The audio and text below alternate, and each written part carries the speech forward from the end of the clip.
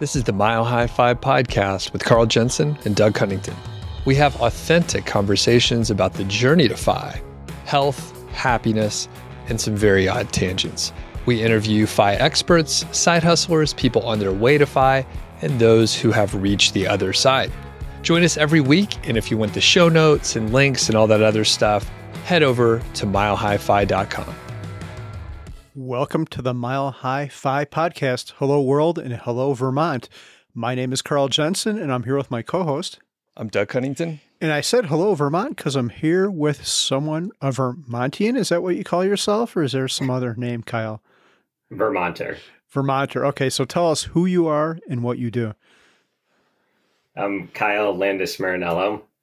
I'm a lifelong Vermonter, and I'm an environmental lawyer. I've done public interest, environmental, and energy law my whole career. And I got into personal finance and investing a few years ago and ended up researching it and writing a book about it. And then met both you guys at the Economy Conference last fall. Yeah, and I think the first place we met was the infamous Skyline Chili. That's right. Right? Yes. Yeah. Yeah, me and my buddy Flynn showed up there, and a group of you guys were having the infamous Skyline Chili. I did not partake myself, but I heard rave reviews. So you never tried it. You were in Cincinnati, and you did not do, as they do in Rome, or however that saying goes, you did not try the Skyline Chili the whole time you were there. Yep.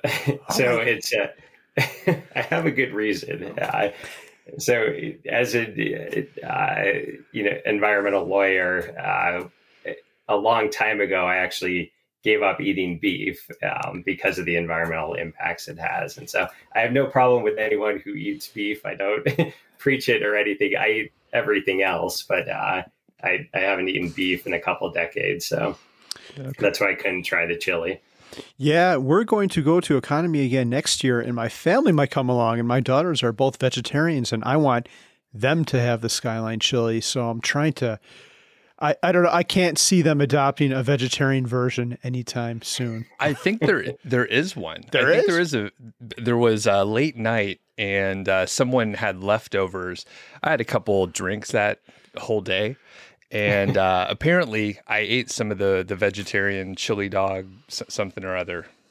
Okay. I didn't know what it was. It just looked like cold, food. Okay. So Kyle, you have no excuse should you come back to Economy in 2023.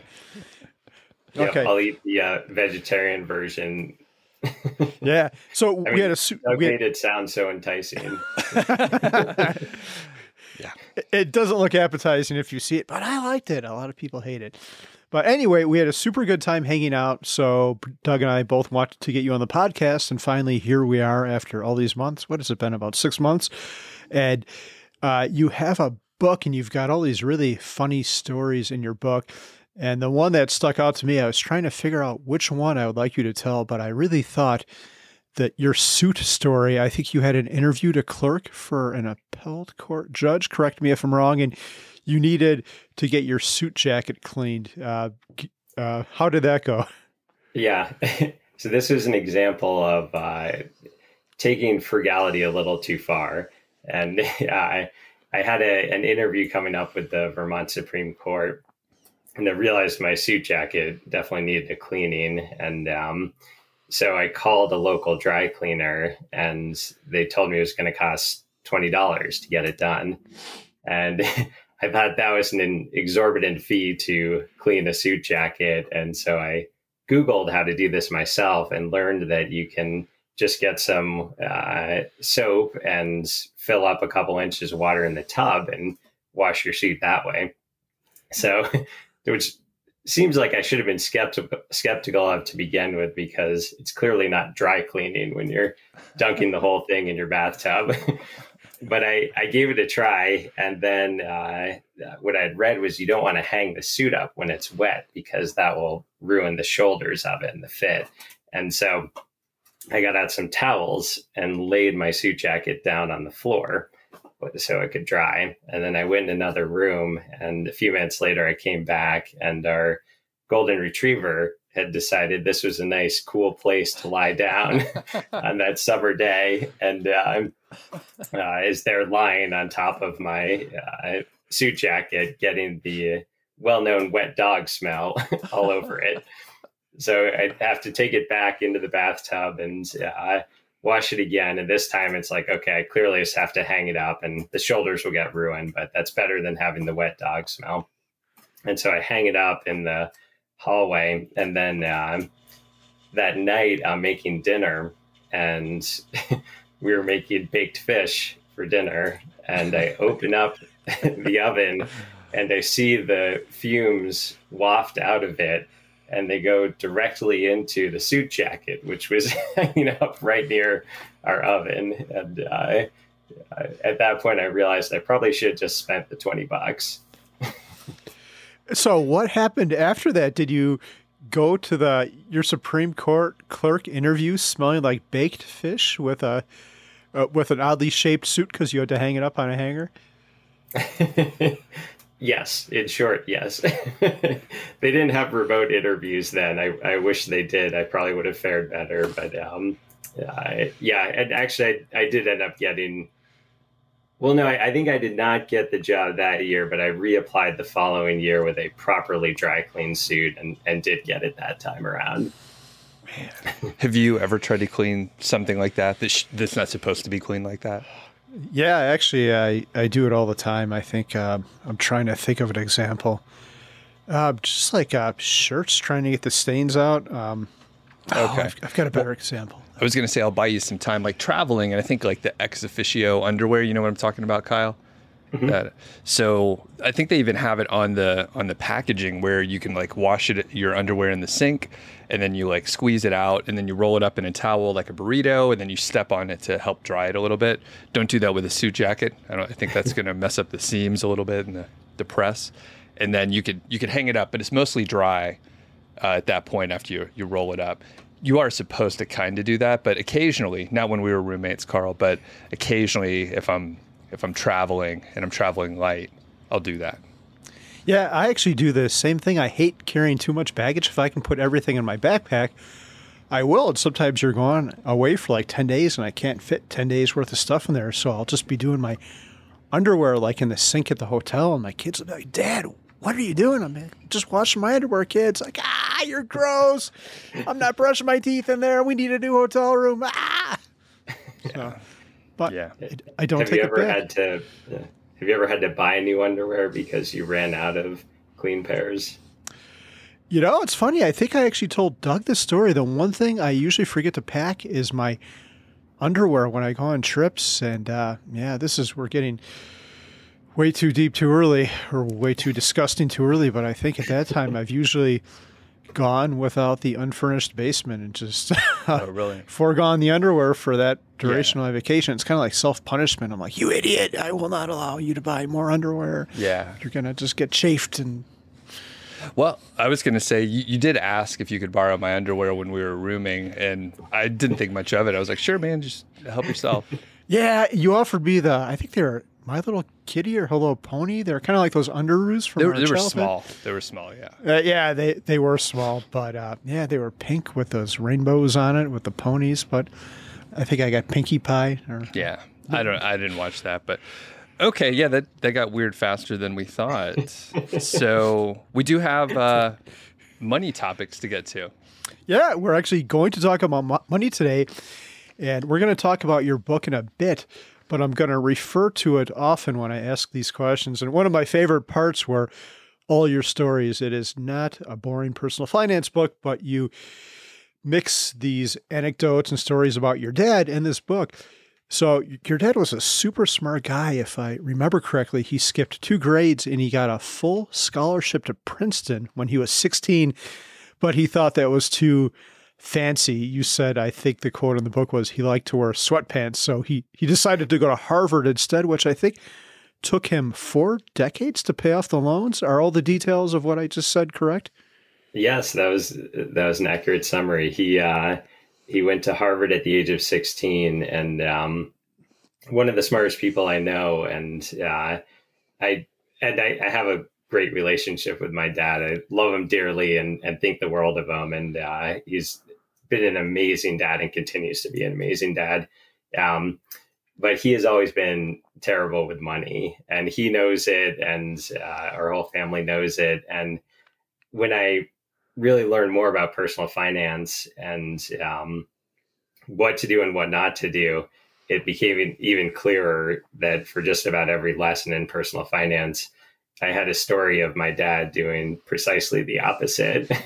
And I found that to be a good lens to talk about the topic. I think it does. I did try to make it entertaining. I figure no one learns anything if they're falling asleep. And so you have to keep people's attention. And I also find my dad's stories a good reminder that there's no shame in being bad with money.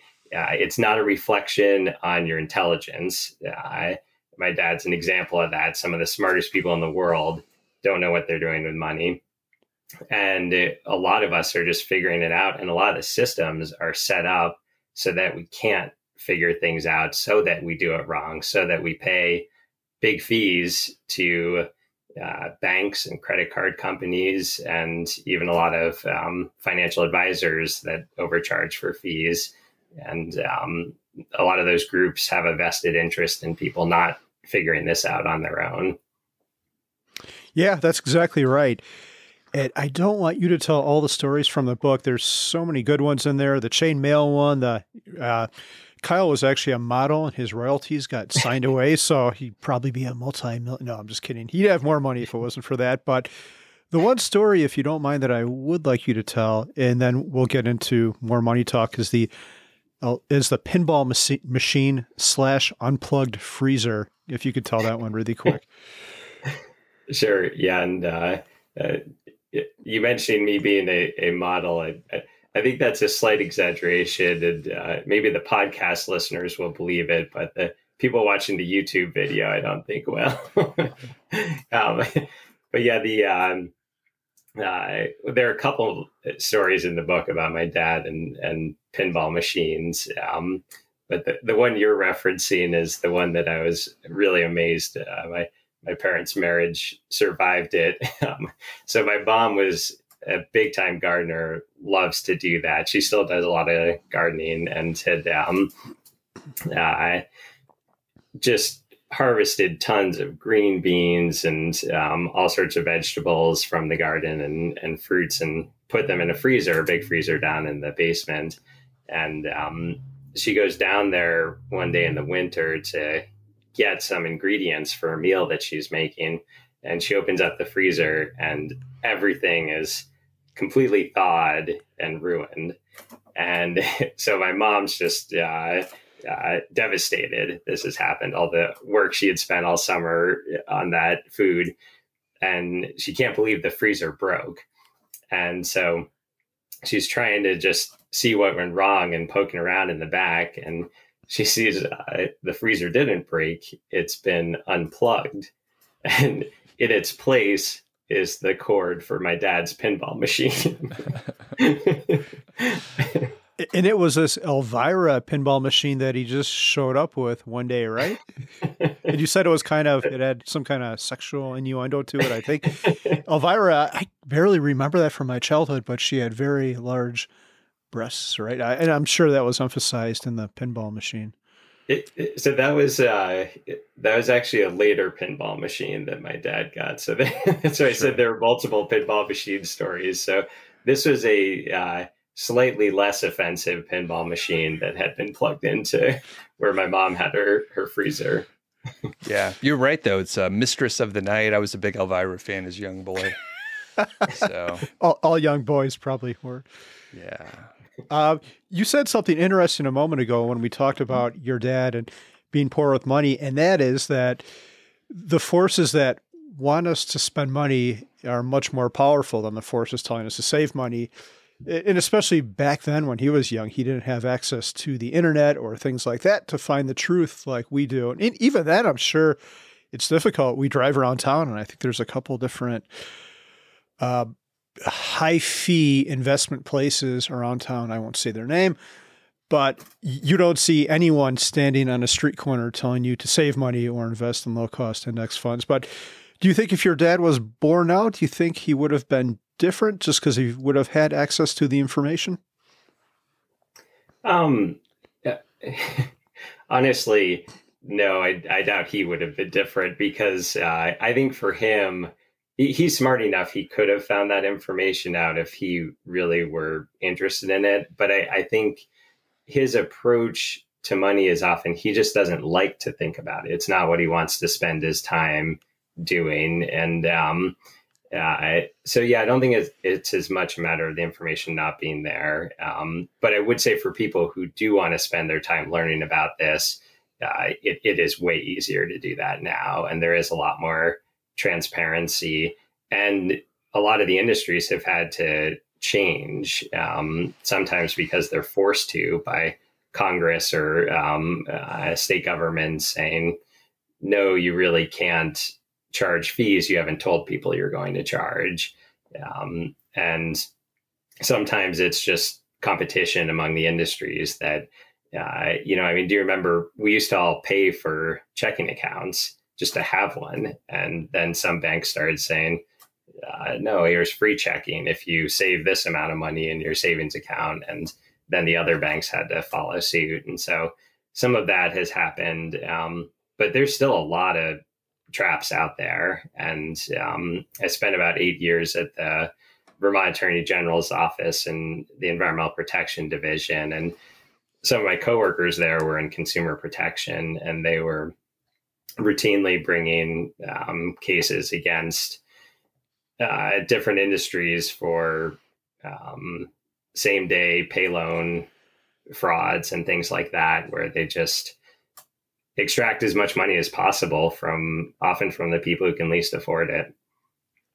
So when did you realize that you needed to learn more about money? Were you like a teenager, or was it once you hit, adult age and such? Yeah, it was much more adult age. I think as a teenager, I did know I had to be careful with money. And when I went off to college, and everyone kind of learned some of those basic lessons, and I didn't learn the formalities. I would basically just try to not spend more than I needed to, and just do stupid college stuff at times. Like someone offered to pay for my entire meal at a Japanese restaurant if I swallowed the entire golf ball of wasabi. And, as a college student, it's like, yeah, I'll take that trade off. And little did I know I'd never be able to eat wasabi again after that incident. So that was about the extent of my knowledge on money early on, was just be careful with it. And then as I got older, it was really just in the last 5 years or so that I started to see I was approaching the end of my 10 years in the public service loan forgiveness program. And I was going to hit that moment where I actually had all of my law school loans forgiven by the federal government. And that motivated me to learn a lot more about finances generally, and how to get our family's financial house in order. Perfect. And can you talk about that program? I get a lot of phone calls and voicemails, and I think it's the same people no, I'm just kidding. I think it's it's different scammers out there. But can you talk about that program and tell the story of your experience with it? Yes. So I knew I wanted to do environmental law, and I wanted to do the public interest side of it, which does not pay as well as the corporate side of it. And when I was applying to law schools, I applied to ones that had a loan forgiveness program through the actual law school. And I ended up at the University of Michigan Law School, and they have a great loan forgiveness program there. And when I graduated law school, I was near the top of my class. Michigan's a top 10 law school. I was on law review. I did all the things that set you up to get a job at a big law firm that pays at the time. It was with bonuses. Some of my colleagues were making 200 grand right off the bat. But that wasn't the path I wanted to take. I wanted to be doing work I felt good about and I was passionate about. So I went to state government in Vermont. My starting salary was $40,000. So a lot less than what my colleagues in school got. And, but I had access to this loan forgiveness program. And so during the next 10 years after law school, Michigan would help pay my loans as they were coming due. Not all of it, but a good chunk of it. And then when I hit the 10-year mark of public service work, I was able to apply for the loan forgiveness program that the federal government has, and had the small sum of $230,000 wiped out entirely, and no taxes due on it either. And so it's a really good program. It worked out well for me. It did exactly what it set up to do, which is allow people to choose the work that they care about, not just the high-paying jobs that would have been needed to pay my loans if I didn't have access to a program like that. So I have one follow-up question. Did you really eat a golf ball size piece of wasabi? Yes. How did it? That must have burned going down, but did that burn coming out the exit too? Or it's a repressed memory, Carl. Well, we'll get you some therapy, and we'll bring those memories back to the surface so you can deal with them. I suspect you might have some ongoing trauma, but okay. Yeah, maybe if I dealt with it, I'd be able to eat wasabi again. That would be good. Now, so you spent, well, obviously you're on kind of a mission, right? So do you know, or do you remember when you decided, hey, I don't want to go into like corporate law. I want to, serve in some way. And I'll leave it kind of open. I'm curious if you just always wanted to do that, or if something happened and you're like, you know what, this is wrong, and I want to work on the on the good guy's side. Yeah, it was. I mean, my interest in the law really was environmental law, kind of from the get go, and I think that comes from growing up in Vermont. It's a beautiful outdoors here. We don't allow billboards on our highways. You go on hikes and mountain biking in the mountains. I did a lot of whitewater kayaking. That was my big sport. That's what led to what Carl referred to as my modeling career. Was I was in a commercial for Kellogg's Frosted Flakes when I was 15. And they grabbed me because of my kayaking, not because of my looks. And so I knew that was what I was passionate about and what I wanted to do when I went to law school. But then there were a lot of moments where you do question it. And, my first year of law school, we had a really big group there of public service students. And then by my last year of law school, it kind of winnowed down to a much smaller subset that was actually planning to go forward and do that for our work. And I think the big turning point for a lot of people is actually after just 1 year of law school. It's a 3-year program. And after the first year, when you come back to begin the second year, there's a couple weeks when they have on-campus interviews.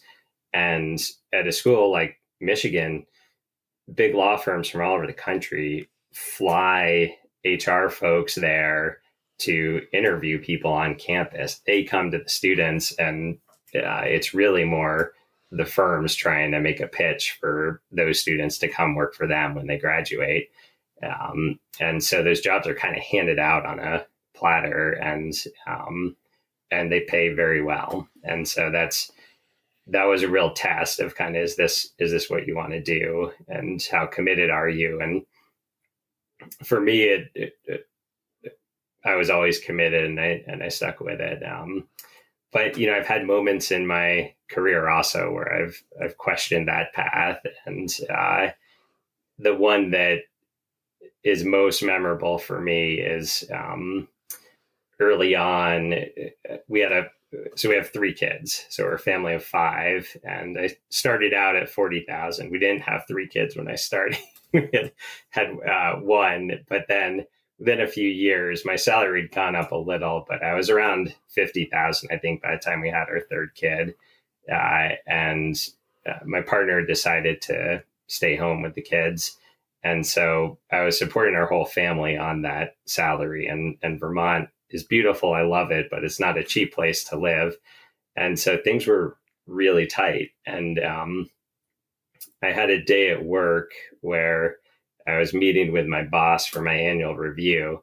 And I thought it was a done deal that I was getting the maximum raise the state could give, because when I had met with him the year before, he had given me a bonus because he said we need to wait another year for your salary raise. And then I had this meeting on my salary and was expecting to get the maximum raise I could. I knew I'd been working really hard, doing really good work. And he said that he wanted to give me that raise, but that they couldn't do it this year because they had given me the bonus the year before. I had to wait another year. And it just caught me off guard. Like I wasn't expecting much. I never expected to make much money at the state, but I was expecting they'd do what they could for me. And then all of a sudden I find out this raise I thought I was going to get isn't actually happening. And I go home that night and I'm walking from our driveway to our back porch. And as I get to the back porch, I see this cardboard tray with eggs and cheese and peanut butter on it, which the state of Vermont had delivered to our home because our family qualified for food assistance. And it was just this really hard moment where it's kind of like, I knew things were going to be difficult. I knew things were going to be tight. But it hit me how much I'd given up by taking the path that I had taken. And I didn't change my mind. If anything, it probably committed me more to it. But it's a struggle for sure when you do that route. And how long ago was that? So that was probably 10 years ago or so. Yeah. Is it better now? Yeah. I mean, I am definitely paid better now. It's still about the same ratio as when I graduated law school, and that I think if I wanted to go the corporate route, I'd probably get 4 to 5 times the salary that I currently get. But it is, I've worked my way up to a management position, and so it's not nearly as tight as it was then. Man, that sucks. No, I'm just, that's, do you ever talk to any of your old colleagues who might have went to these high-powered firms making $200,000 their first year? I imagine some of them are probably partners now, probably with 7-figure salaries, right? They've probably sold their soul to do that, but do you ever keep in touch with these people? Yeah, or I'll go to conferences. I was at a conference last week of environmental lawyers, and most of the folks there are partners at big law firms. And and it's a very different lifestyle. I think a lot of them are happy with their choices. A lot of them regret it though, because it can be pretty soul sucking. And I definitely had colleagues who went to those firms for a few years and maybe got their student loans paid off and then burned out pretty quickly and started looking for other options. Yeah, it's kind of sad what you said about struggling and all that, but in a part of your book, I won't tell what the details are, but you talk about your wedding. And when I read that, I'm like, holy cow, we tried to keep our wedding pretty simple, but I love how you did it. The Crocs were awesome. There's a lot of value to living simply and avoiding jumping into the race to be partner and all that kind of stuff too. I don't know. I think I would choose your life over that other stuff, over those other things as well. But, thanks. Yeah, I I did wear Crocs at my wedding. There is a reason to it, which if you read the book, you'll read. I also was dared by a coworker at one point to wear my Crocs made work shoes to an argument I was giving at the Vermont Supreme Court.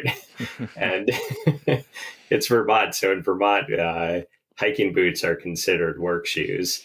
And so I figured these Crocs work shoes would suffice, and did wear them to the Vermont Supreme Court and made an oral argument in them. So I may be the only lawyer who's had done an oral argument in Crocs. Okay, that is so good. We got to move on to the next section. But before we do, what color Crocs were they, and did anyone notice it? Or so they were actually Crocs' attempt at a dress shoe. So don't get me wrong; these weren't like the ones with holes in them, and they were black. So they, if you didn't look too closely, they looked almost like a regular work shoe. Oh my God. And I was going to say, I have Birkenstocks. I don't have any Crocs yet, although my interest is peaked a little bit. But I have some Birkenstock clogs that are black. And like, if you don't pay attention, like you said, Kyle, you're like, those are just like black shoes, looked a little scuffed up. Maybe Doug needs to take care of his shoes, but they're all right. I don't have dress shoes otherwise. Yeah, so. I'm definitely pro Croc. Our neighbor happens to do marketing for them. Shout out to Dana. And she's like, hey, you guys want some Crocs? So now we have Crocs everywhere. And yeah, I've always enjoyed them, even before I met my neighbor. So people talk down on them, but I'm pro Croc. All right. Let's talk about financial independence. And this seems like a weird conversation in light of what you just told us. It doesn't, unless you get some side hustles going. I don't see an early retirement for you, Kyle, but maybe you've got fulfillment in everything you want in life already. So maybe you don't need that. But so you talked a little bit about how you learned about money. How did you learn about financial independence? Because that's kind of the next level up from learning about money and investing. Yeah. So I like reading nonfiction, and we had a Vicki Robbins book, Your Money in Your Life, hanging around the house. And I picked it up and read it cover to cover and was just fascinated by that concept. For those who haven't read it, the main theme is that you're trading your life energy, your time for money. And when you spend things, it's like spending that amount of time. And then soon I wanted something else. And the next book I found was a Robert Kiyosaki book. And I read that, and it was just a completely polar opposite perspective, and a lot of stuff in that I disagreed with, and this was before some of the more recent stuff that he's done, where which I won't get into, but he's really gotten extreme on some things, and I was fascinated by that, those differences of opinions of kind of your money or your life is focused on being frugal, on lowering your expenses and finding a pathway to early retirement through that. And then this other approach of kind of maximize money wherever you can. Don't worry about whether you're doing good or evil along the way. Just get your money however you can and spend it and develop this rich mindset, because that will force you to make more money. And so then I looked for other resources, kind of a more in-between approach, and then got into podcasts and listened to a bunch of those, including the Bigger Pockets Money podcast was an early one I really enjoyed. And just found the topic fascinating. You know, money comes up in everything that we do. And I wrote the book because the way I process a lot of information is just through research and writing. That's what lawyers do primarily, despite what you see on TV. We're only in the courtroom once in a while. Most of the work is research and writing. And so that's how I process information. That's what I wanted to do with this. So I'd remember the best lessons and forget the bad ones. Yeah. So you don't want to troll him, but I will a little bit, the Rich Dad, Poor Dad, and everyone calls that book out, but I wasn't too impressed by it either. And that, I don't know how this happened, but for some reason, that guy or someone on his team wrote a blog post about me and how stupid we were with money. And then he trolled me on Twitter. Specifically? Yeah. There's a whole blog post. I'll see if I can find it. I'm like, holy shit, this is kind of cool. Like this celebrity type dude wrote a post, but the thing he didn't do, he said like our name, but he didn't like link to it at all. So we got all the hate, I guess, but none of the potential link juice from it. So I'm like, dude, you could have at least like linked to us or something. If you're going to call us out and say we're stupid, I'd appreciate a backlink. That's cool, man. Yeah. It's like a validation when you have haters. It was kind of cool. I didn't like him that much. So the fact that he didn't like me kind of validated everything. So yeah, once you get haters, you've kind of made it. So it was a special moment for me. But yeah. Well, and I remember, the part that turned me off the most from his book was he was talking about being a landlord and how if a renter can't make rent 1 month, how this is a great thing because then you can just kick them out and you've made all the money that you've made along the way. And and it was actually, no, it was worse. This is when you set up a rent to own situation. And so these are people who are trying to actually work their way towards owning the home. And they've maybe paid $30,000 towards it. And then they miss a single payment. And he explained how this was great because then you can kick them out and bring someone new in. And it was just so cold and so just disconnected from the realities that are going on the other side of a transaction like that, of what that person must be experiencing when they're unable to make that payment. And so that, he's never been very impressive to me. Yeah. And I'm the worst FI person because I haven't read most of the books that we end up talking about, including Rich Dad Poor Dad or any of Kiyosaki's books. I'm pretty sure I wouldn't like it based on everything that I've heard, but I'm curious, this question may go nowhere, Kyle. Is there anything from that book or others that you read from Robert Kiyosaki that you think is a good idea? Because I'm sure we could grab pieces from all this rich, knowledge bank and take the good parts that work for us and then just leave out the parts that are terrible that you don't like. So anything that you found valuable? I did find it valuable to look at the other side of frugality. I think frugality, you can kind of get stuck in a vacuum and just be thinking like, how do I minimize expenses on everything?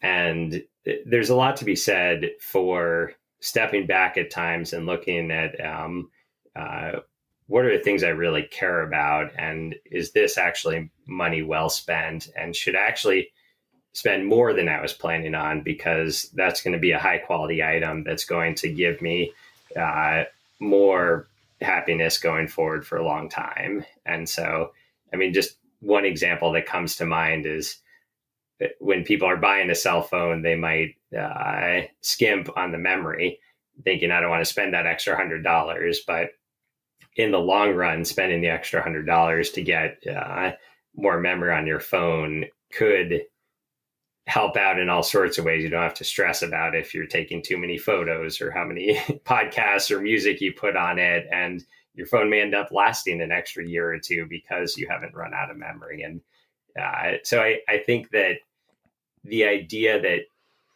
you should be thoughtful about what you spend money on and be willing to spend money on the things you care about. There's a lot to be said for that. Cool. And before we move on to the next little section here, any other books or blogs that were really influential when you were first discovering some of the concepts? Yeah. So for me, it's books. I'm not a big blog reader. No offense, Carl. So your blog's wonderful. But that's just, I'm on a computer all day for my work. And so for me, it's much more relaxing to be actually looking at a physical book. And then podcasts as well. I did list a ton of books in the back of mine that I read along the way that I got lessons out of. Ramit Sethi's I Will Teach You to Be Rich is another excellent one. He presents everything in a really entertaining way. Tanya Hester has an excellent book, Work Optional, and she did a more recent second book that gets more focused on social responsible ways of consuming.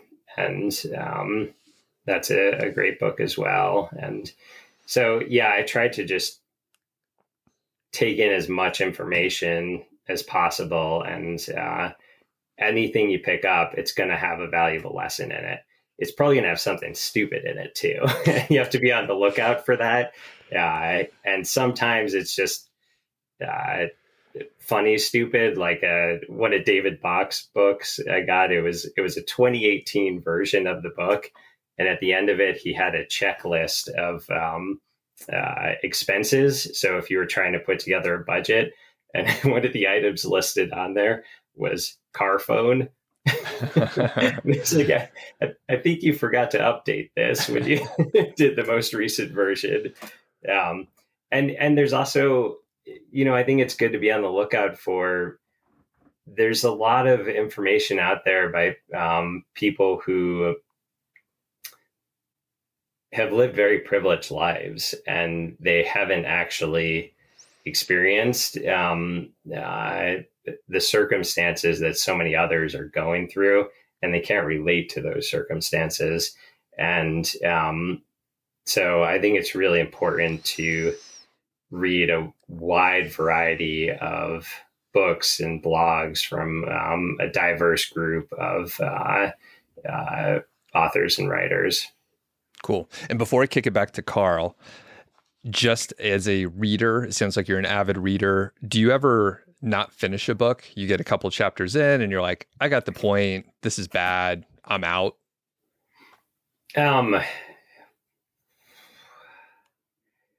Very rarely. Every once in a while that's happened, but pretty much if I pick up a book, I'm reading it all the way through. Okay. Yeah. And you think it's because you have very good book selection, or once you start, you're like, I may as well finish? Yeah. I think it's probably my type A personality of wanting to check the box of having got through it. So I will admit, if I find something like painful to get through, I'll start reading very quickly and probably not taking everything in. Or if it's an audiobook, that's when I find myself in the app looking at like, I'm on 2 times. Is there a 3 times setting? 3 times speed to get through it. Yeah. Gotcha. And then Carl, do you ever quit books? I do occasionally now, not too often. Usually, obviously, I try not to pick books that are going to suck, but sometimes I'm like, I'm not connecting with this author. This book's not for me. So do you ever stop? Yeah, I never used to, but now I do that all the time. I have a recent example. I'm trying to think of what it is. And sometimes I'll stop and then I'll pick them back up. Oh, it was a book on mindfulness and it was pretty good. It just kind of lost me. It didn't hold my interest. And it might not even be the book. It might be a reflection on me or me just being too busy at the time. Yeah. It's just like sit quiet and breathe. That's the whole book, right? Yeah. It's kind of funny. It's a book on mindfulness and I wasn't able to get through it. I think there's that's on me, not the book. Yeah. Doug, one thing I've started doing lately that I never thought I would do when I was younger is rereading books. And because I like to get as much information as possible. It always struck me as like, why would you ever reread a book? But I have found, so a great money book that came out recently, Stacked by Emily Guy Birkin and Joe Saul-Sehy. I helped them a little with just doing a copy edit of it. And so I had read the whole thing. But then when it came out, I wanted to read it again because it was so good. And I'm doing the same with the Douglas Adams series, The Hitchhiker's Guide to the Galaxy. I read all those probably 20 years ago. And now maybe it's because I turned 42 in a few days. I found myself picking up that series of books and rereading it and really enjoying it. I haven't read any of those books. I'm more of a fiction reader these days, so I'll have to pick it up. I am 42 right now, just another month left or so. The Hitchhiker's Guide to the Galaxy is definitely fiction, Doug. Yeah. I thought it was more of I watched the documentary movie version of it, but no, I'm just kidding. Yeah. Okay. Okay, let's. So when we were at Economy, Kyle, you talked about socially responsible investing, and I've thought about this, and I remember even asking you this question. The most successful company of all time, at least it used to be, was the cigarette company. I can't remember the name of it, but if you had invested $1 in that, at one point it would have been worth 70,000 or some huge crazy number like that. So I think the question I pose to you is, and maybe before you answer, you should say what socially responsible investing is, but can you do this and still make money? Can you still be competitive with even an S&P 500 index fund? Yes, and it's a good question, and this is something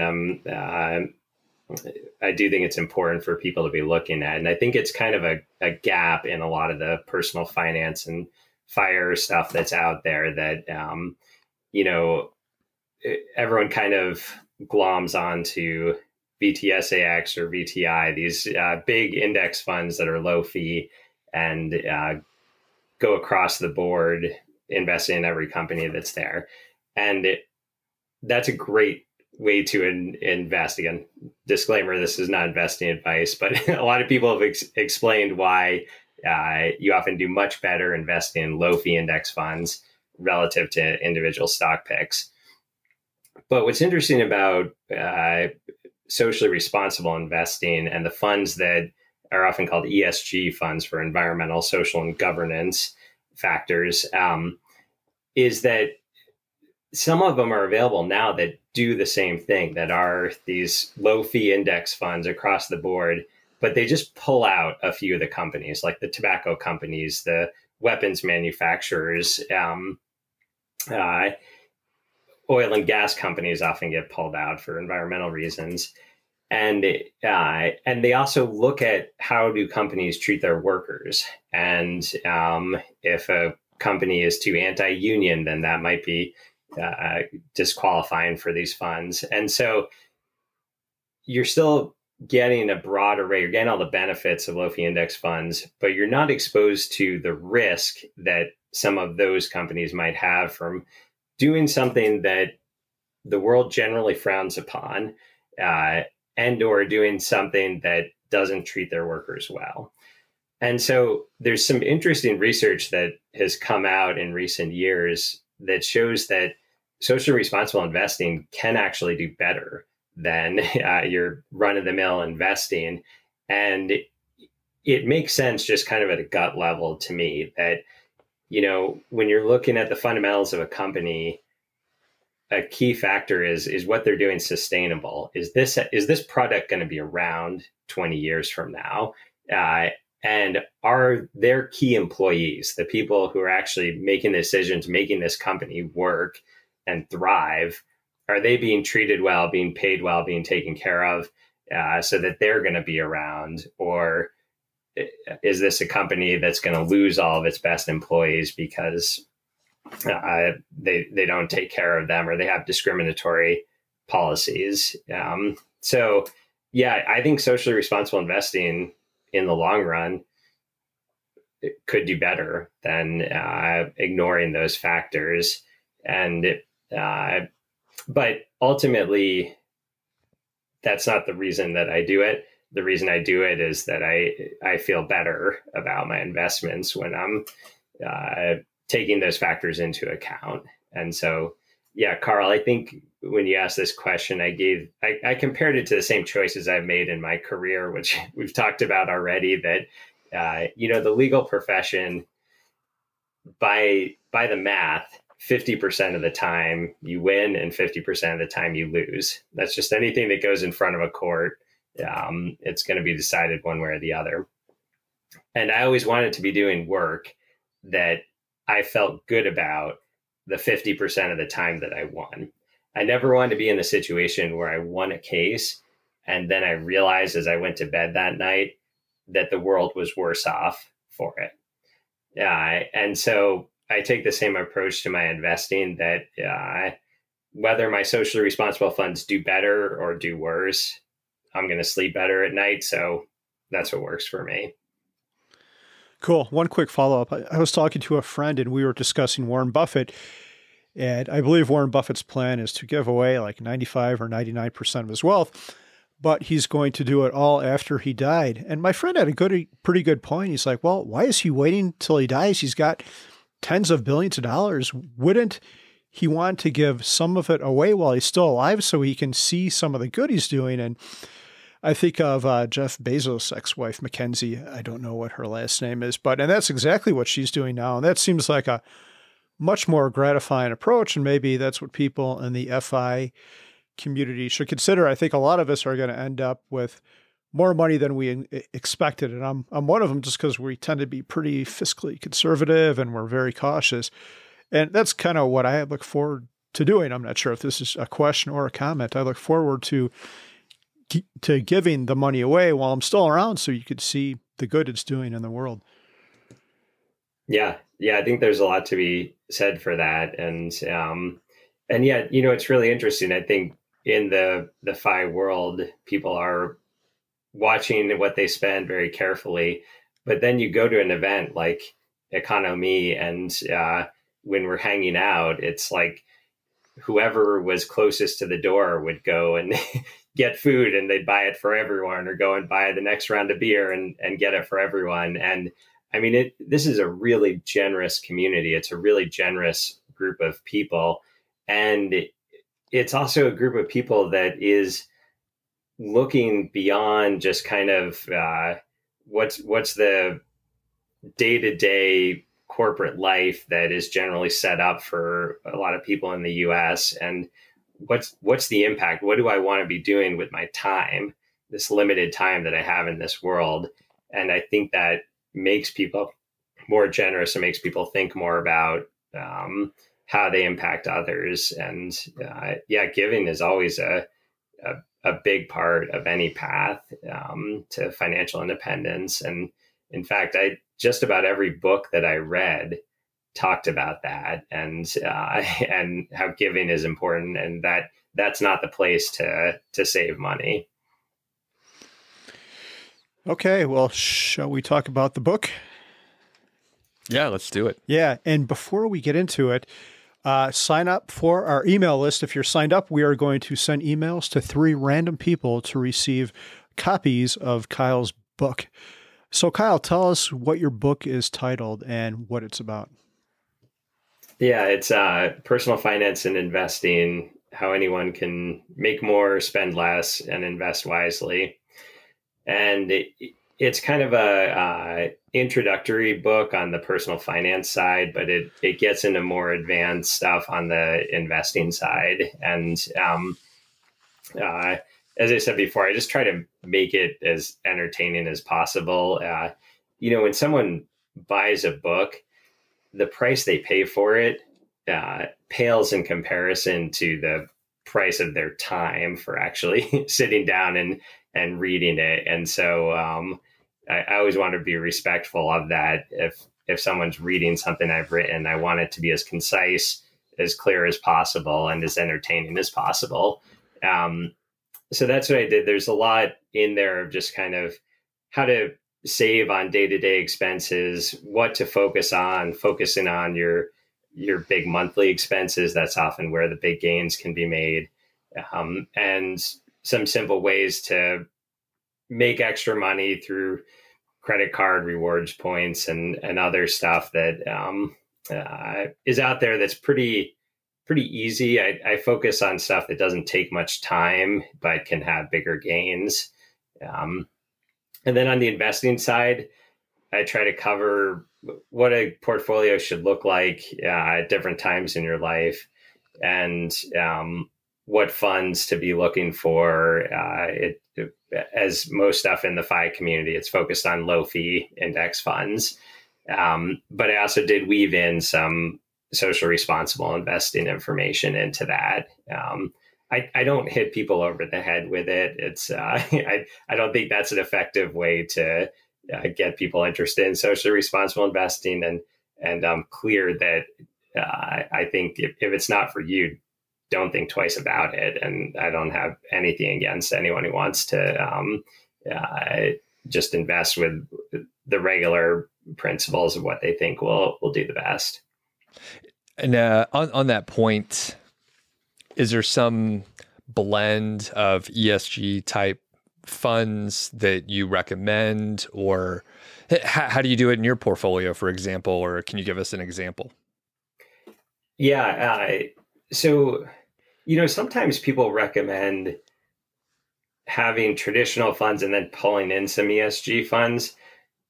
I'm not in that camp, and I don't know anyone who is. It seems like people usually they're all traditional, or they use all ESG. And the thing is, it's actually now super easy to put together your regular 3-fund portfolio of a low-fee domestic stock fund, a low-fee international stock fund, and a bond fund as well. And you can do that with ESG, with socially responsible funds. Fidelity has a 3-fund portfolio that allows you to do all of that and have kind of a whatever mix you're looking for in your portfolio of those funds. Got and it. You do pay a little more in fees. It kind of brings it from like a 0.04 to a 0.14. Okay. But it's still way better than most of the other funds that are out there. And to dig just a little bit deeper, this is not investment advice, but in a spreadsheet, hypothetically, what returns would you look at? And can we compare that to what we might expect to like a VTSAX or something like that? Yeah, I do think it's comparable because, again, Fidelity's version of the ESG for domestic stocks that's what equates to the VTSAX. It tracks almost identically with VTSAX because it is basically the same. It's just a couple companies have fallen out. Got it. So, if next week everyone decides smoking is cool again and there's a big uptick in all the tobacco companies, then yes, they'll start diverging. VTSAX will start doing better. But at the same time, if a lot of people get frustrated by how much gas costs these days and start moving towards more electric vehicles, and oil and gas companies start seeing lower profits, then the socially responsible fund will do better. Perfect. So it's mainly the fees of the management of having to, sort that out, which that makes sense. Okay. And a quick note, we watched a lot of like 90s movies recently. Smoking does look cool. 100%. I don't know. My mom, she's retired now, but she was a school nurse for many decades. And she had a poster in her room of all these different animals with a cigarette hanging out of their mouth. And at the bottom, it said something like, it doesn't look any cooler when people do it either. Because the animals did not look cool. Oh, no. It's out of context. It's not cool. I don't smoke, guys. Just so listeners, children, we're just kidding around. I can picture it though, like a sloth hanging upside down in the tree with a dragging on a cigarette. Just moving slow, chilling out. I like that feel. The baby sloth is on the stomach hanging out there. It's not just tobacco in there either. All right. That's why they move so slow. Okay. Lessons learned writing the book. Had you written the book before? No, this is my first time. Okay. How'd it go?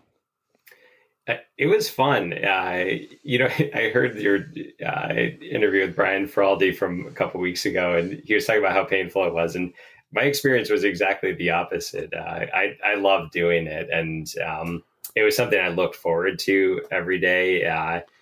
This was on top of my 9 to 5, which in the legal world is always longer hours than that. And so I wrote the whole book basically either between 11 at night and midnight, or I'd wake up at 4 a.m. or 5 a.m. sometimes and work on it then. And so it was hard to find time to actually do it. But when I was sitting down in front of the computer writing a story, whether it's a lesson on money or something my dad did that had a money lesson along with it. I really enjoyed that process. I like writing, I like researching, and it was also a project that I was doing how I wanted to do it. It wasn't like my everyday work where I'm writing stuff or reviewing stuff to present to someone else. This was something that I got to do how I wanted to do it, and so it was fun. Awesome.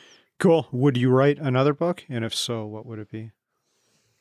Yeah, I have thought about writing another one. I think I'll probably wait a little bit at some point. I'll probably do an update of this book, maybe next year or the year after.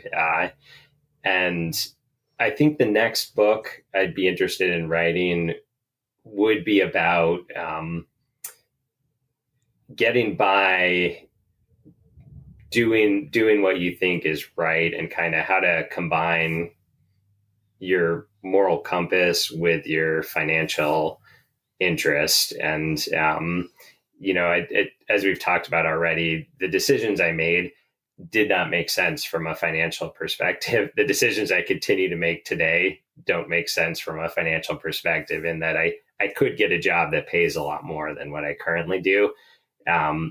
But that's not the only factor. And so I think it would be fun to write about that and how to kind of balance your work life, your family, your friends, and your values. Nice. So as we're closing out here, what does a perfect day look like for you? Definitely jetpacks involved. I think it would be outdoor time with friends and family and sports. I love playing ultimate frisbee, kayaking, water skiing, like go-karting, those types of things. Anything where you're really in the moment, that's what I enjoy the most. And so, when I'm out on the ultimate frisbee field, I'm not thinking about the next work project and when that's due and or what's going on in the world, the depressing news that's out there. Like, I'm in the moment and kind of getting that flow state, and same with kayaking. So kayaking is definitely in that camp, and just hanging out with friends and family and talking and sharing stupid stories and learning that Carl borrowed Doug's underwear, and apparently Doug was fine with that. Like, hearing stories like that is just, I enjoy that. Yeah, we're podcast partners. We share everything. Yeah, and to be clear, they were clean, I think. Yeah, clean enough, right? Yeah, that's what he told you. So this has been great, Kyle. It's been good to catch up. Where can people find you? Yeah, I'm pretty active on Twitter. I have a lot of fun with that. Maybe it's because I only discovered it a year ago, and so I haven't got burned out or frustrated with the trolls. But I'm at PF Author on Twitter. So PF standing for personal finance. And my website is personalfinanceauthor.com. Cool. And we can't leave that alone. I'm going to ask really quick. So let's talk about your cell phone stuff. And we did a sound check, which we'll play at the end here. So how long ago did you get a cell phone? 3.5 years ago, at the age of 38. And I'm curious, with the apps and social media, like mentally, how did you cope with that? Was it overwhelming? You heard about all these things and now you have it on your phone right at your fingertips? Yeah, I think that it wasn't for the other reason we talked about, which is that a lot of places in Vermont don't have cell phone reception. Yeah. So I wasn't actually able to be on it on a regular basis. And my partner, actually, she still doesn't have a cell phone. So she wouldn't tolerate it if I were on my phone all the time either. I think part of it is just maybe it's the rural life that it's not as big a part of what we do in Vermont as it is if you live in a city all the time. Interesting. I think I want to move to Vermont. It sounds cool. Yeah. Hey, if you guys come anytime, my house is open. I'm happy to host you. It is a small house, and we do have 5 people and a dog, but a very comfortable futon, and I'll definitely take you on a good beer tour. Awesome. Yeah. That sounds good. I haven't been to Vermont in a while, so we're due. It's so good. It's so beautiful. Yeah. All right, Kyle. Well, this is awesome. We'll link up so people can find you. And thanks a lot, man. Yeah. Thank you very much, Kyle. Thank you. It's great chatting. Thanks for listening to the show. That was the Mile High 5 podcast, and I'm Doug Cunnington, the Balder host, and Carl Jensen is the cool, sexy one. If you dig the show, please do 3 things for us. Number 1, tell a friend, a family member, an enemy about the show. We really don't care who you tell. Maybe forward them a specific show that you know that they will like. It's the single most helpful thing that you can do to spread the word. It's like giving us a virtual high five, and actually we don't give high fives in person, so the virtual kind's pretty good. And more importantly, your friend or family member or even your enemy will appreciate the fact that you were thinking of them. Number 2, make sure you're following or subscribed on your podcast app, Apple Podcasts, Spotify, Overcast, YouTube, whatever you're using, and that way you won't miss a show. And number 3, please leave us a rating and review. We read them on the show occasionally, and you might hear yours out there on an upcoming episode. Quick disclaimer, this show is not financial or legal advice. I'd actually be surprised if it sounded like it. It's really just for entertainment, and that's at least what we're hoping for. But seriously, get advice from professionals. Carl and I are just 2 guys with microphones that sit in my basement and talk. So we'll catch y'all next week.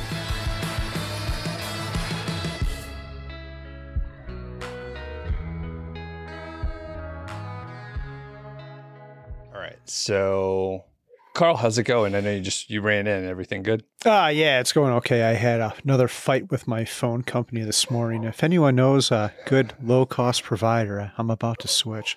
Okay. Fuck Ting. Okay.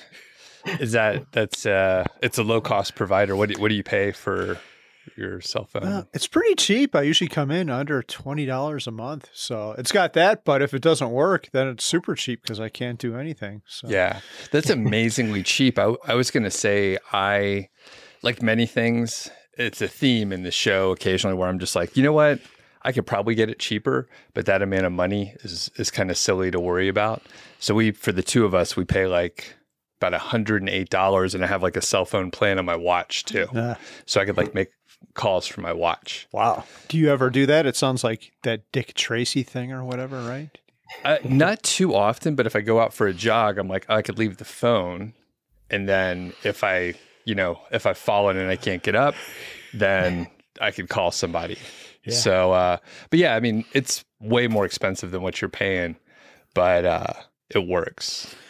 How much data do you get for $108? So I think it's a grandfathered plan, or grandmothered, just to be open-minded. But I think it's like 6 gigs or something like that. Okay. Which typically we're not using that much, only if we're traveling, right? So if we travel and I'm like, I'm not going to get on this sketchy Wi-Fi, I'll just use the data. But even then, I'm like, I don't need to upload this 4K video right now. Yeah. So anyway. Kyle, do they have phone service in Vermont? Have cell phones come to rural Vermont yet? Or I do not get a signal at my house. I could use my phone on Wi-Fi, but yeah, there's no cell signal. And but I have never paid a cell phone bill. Wow. Yeah. You don't have one, or what's going on here? Or you just do everything over Wi-Fi? Get a company. I didn't get a cell phone until it's about 3.5 years ago. So I was 38 years old when I got my first cell phone, and and then it's not a personal one. I got it from work, and so I mean I could still take it and travel with it and leave it on the table so that friends can take pictures of dinosaurs. Yeah, but yeah, that's just my work phone. Did work feel bad for you? They're like, hey, man, you don't have a phone. We're just going to give you one. No, it was more they wanted to be able to reach their lawyer when they needed to. So Yeah, that's an awesome hack. Like if you never had a phone and it's just kind of freeing, like thinking about it now. We're actually going to record one today. Yeah. About that topic. So, okay, this is a great sound check. We could almost just keep talking about cell phone plans for the whole time. All right, hold on.